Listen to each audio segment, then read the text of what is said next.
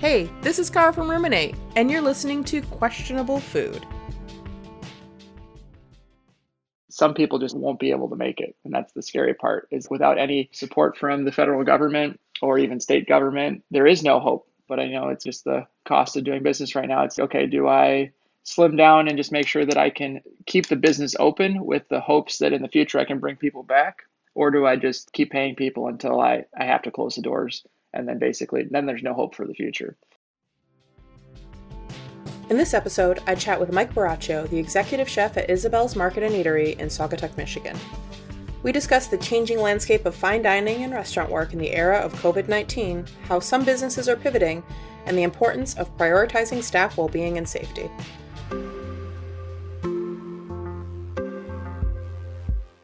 Hey Mike, thank you so much for being here today. Let's talk about the different responses restaurants are having to COVID-19. How are folks shaping their businesses? It's interesting to just look at everyone's different method of execution. So, we started off initially with people basically riffing on each other, kind of copying each other. And then there was a kind of a pause while some people rushed to the gate to get open for in-person dining. And then other people that have been kind of slow opening and they're waiting for August, September to kind of get ready, and then implementing, plexiglass, sneeze guards and things like that on the inside, or, you can't get up from your table unless you're wearing a mask, but then the server's coming up to your table exclusively wearing a mask. So it's just tricky. What I would be, it would be great to see the actual, benefits of all those things of Yeah. okay, how safe is having a plexiglass guard in between me and another table? I get it. Most likely it's there for, just feeling more comfortable and safe, but is it actually prevent anything? And then what are the, long-term costs of having all this PPE around? How are we actually disposing of that? And I just think that it's kind of a rush to want to get into in-person dining, and it's more of just a cash grab, just to be like, okay, well, this is what we're good at. Let's just try to do this again. But you're also doing it at, between 30 and 50% capacity. So how much money can you actually make? You signed your lease to be able to have, let's say, 100 seats, but now you can only have 50. Can you actually pay your rent on 50%? I think different restaurants will find success in that, but it's also just from a safety perspective for an owner or a chef or a general manager, the mental part of it. Do you have the stamina to put up with this? You want to deal with really terrible people on the phone or guests that don't want to wear masks, when really all you're trying to do is take care of your immediate community and make sure that people can leave work, go home and feel safe with their families, and just really live. And I would think, to me at least, in my opinion, it just makes more sense to be like, okay, well, we have a model that we can employ our staff. We can train them in other different facets of the business than just being a server or any kind of frontline employee like that, and kind of shift all of our effort into curbside, to-go containers, meal pickups, things like that, and just kind of retrain people and just try to think about this pandemic in a different way than just trying to fit ourselves back in the old model. And for those that can't subsist on curbside for Right. a year or something like that, what do you think the future is for those restaurants, or is there anything that those entities can do? That's a great question. And I think it's really, case by case basis. It just really depends on how scrappy you are. And then that even doesn't necessarily matter to some point, because some people just won't be able to make it. And that's the scary part, is without any support from the federal government or even state government, there is no hope. But I know it's just the cost of doing business right now. It's okay, do I slim down and just make sure that I can keep the business open with the hopes that in the future I can bring people back? Or do I just keep paying people until I have to close the doors? And then basically, then there's no hope for the future. There's some models that just won't work for this. And that's what I've seen talking to a lot of people that I know. It's you're either doing pretty well or you're just can't even survive. So does that mean that you can, and I think this is going to be prevalent in the next probably couple months, transition your for-profit kitchen into maybe some kind of profit share thing that serves food to the community, and you can just, maybe there's some grants and stuff that we can start developing a little bit more to be like, okay, well, so and so's donating me the food, I'm going to donate my time, and then I can get maybe some kind of stimulus package from the government for providing foods to families in the area, people that are homeless, or even school lunches and things like that. Because that's, from a health perspective, for kids going back to school right now, is like, what is the quality of food that they're going to be eating? And also, especially with, people's income dwindling, how are they going to provide, quality, nutritious meals to kids? So I think that there's avenues to potentially survive this, but it's just going to be to survive. You might not like how you have to do it. And so looking toward the future, I think we kind of understand that the reality is that a lot of businesses are going to close. There's a survey done in New York State, not necessarily New York City, that about 30% of businesses foresee closing as a result of COVID. A third is an absurd number. Absolutely. And thinking about who is left over, and that, 70% certainly includes a lot of large corporate businesses. What do you think restaurants and food, what does that consolidation do? I think that you're going to see a lot of the trend that's been happening as far as independent chefs who have, just been beating their head against the wall with staffing issues, supply chain issues, prices going up, expectations being super high, especially with social media, and just rising rents and everything. And some of those people just don't want to do it anymore, and I completely understand that. I think that you'd be hard pressed to ask any chef, just be like, oh, you're in this forever? And you're just like, I don't know. I'm trying to maybe looking for an exit strategy. And so with those staffing issues, I think that those are just going to be really exacerbated for the future, because especially people working from home and stuff, like, why would this, not necessarily myself, but why would I want to have another job where I have to work 60 to 70 hours a week when I just learned that I discovered a hobby that I want to develop, and or I can, cottage law, bake some cookies or something out of my house and sell it that way. Yeah. Like, so we're going to lose a lot of, potential people in the industry, and that's going to hurt us a lot. So maybe it'll scale where, we lose 30% of restaurants or more. And then the ones that are left will really, have some stronger people. People will rise up to the challenge and, really want to hone their skills and kind of learn and help shape the future of what restaurants look like, 5 years down the road. Like, talking about those, my guys that I've been interviewing with, like, I'm sure that some of them will be like, fuck this. I don't really want it. This is what I signed up for. My trajectory's really changed. But then the other ones will be like, like, this is really making me think. And, this huge cultural shift is going to inspire a ton of people. I think we're going to have some rapid, crazy changes to independent restaurants and just food in general in the next couple of years. So it sounds to me that aspects of this crisis may actually lead us into a food renaissance. Absolutely. I was reading when the pandemic first started about how like the Spanish flu changed architecture in the major cities, and adding a lot of green space and things like that. So it's curious to see what that's going to affect, architecture nowadays. Like, is a giant office or giant company going to have offices all over the place? Not necessarily now, which kind of makes sense from their cost perspective. If you can shrink an entire month's worth of rent by just eliminating that and having people work from home, well, then what are restaurants by office buildings going to do, where their entire business is, lunch? And so that's a shift that's already been happening. Like, the cocktail lunch hasn't been around for a long time now.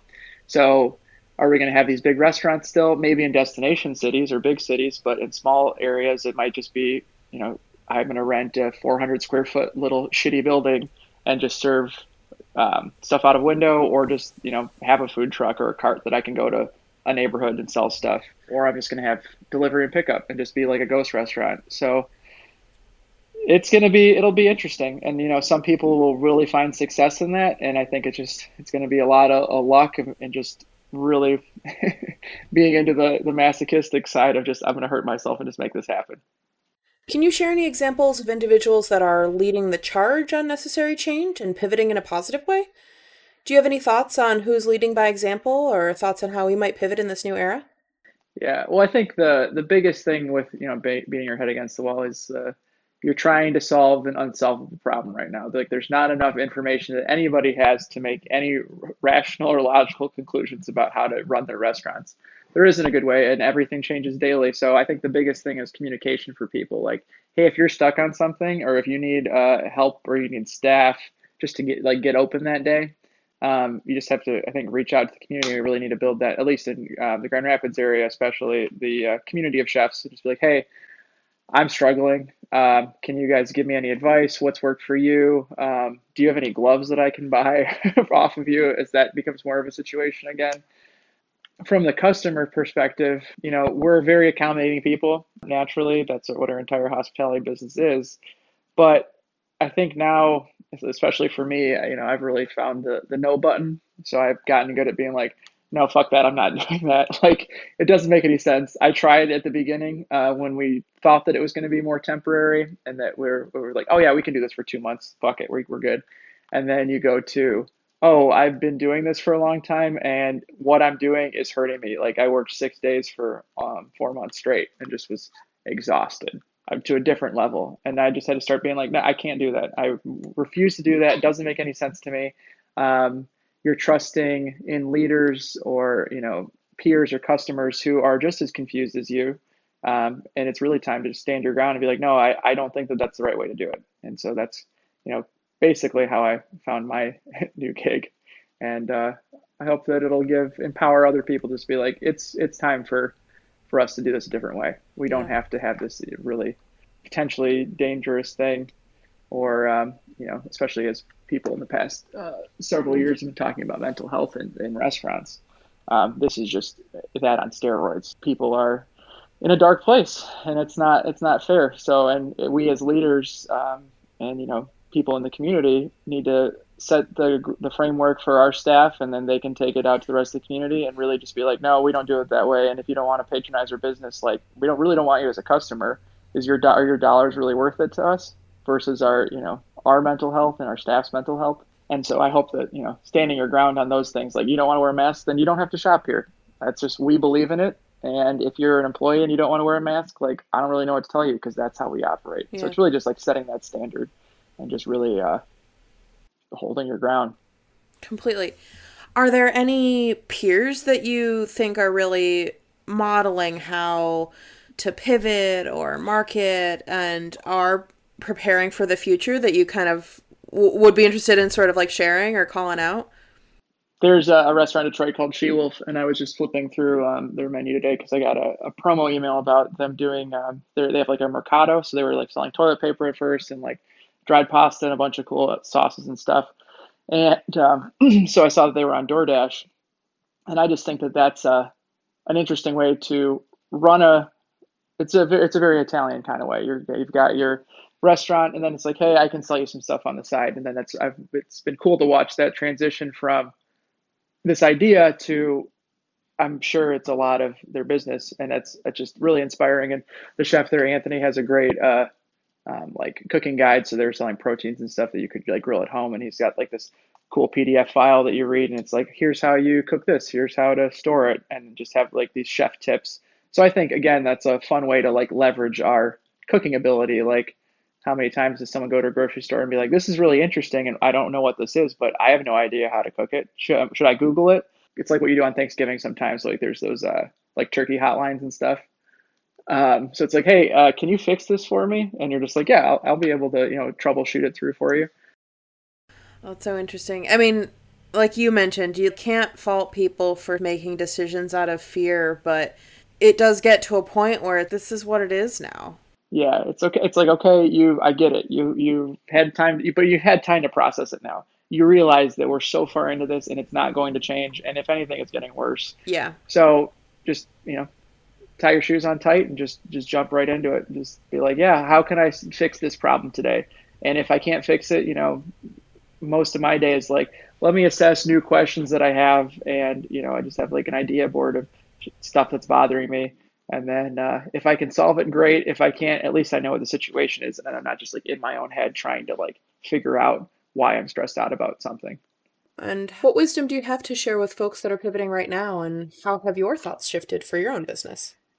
What are like different percent of market streams? So I came into this thinking that, most of still having that kind of restaurant mindset of we're going to do at least 50% of our business is going to be in a traditional kind of sit down restaurant grill thing.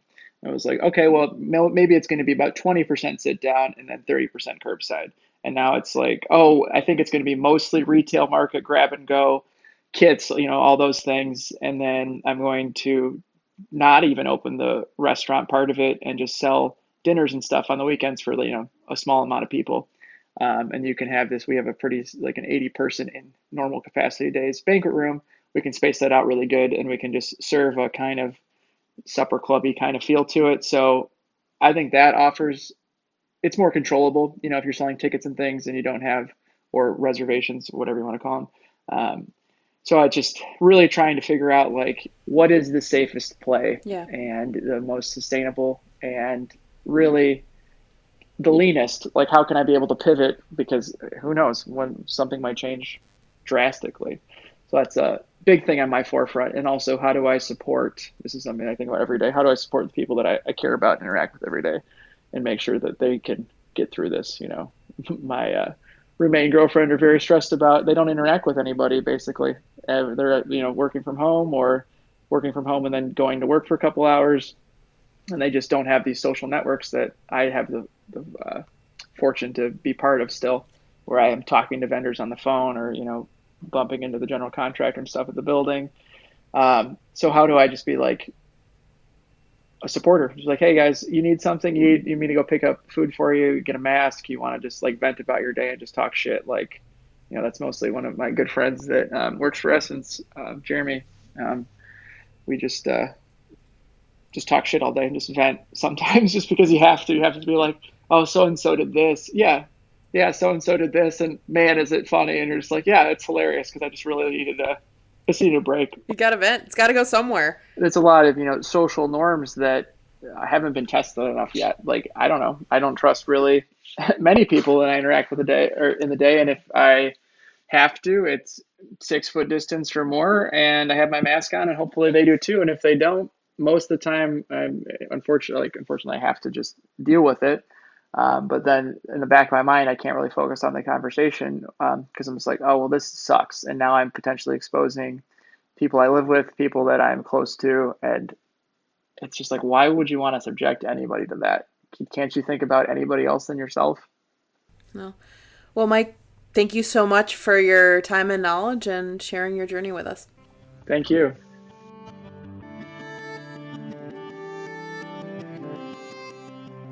To learn more about Isabel's Market and Eatery, where Mike is the executive chef, visit them at isabelsmarket.com.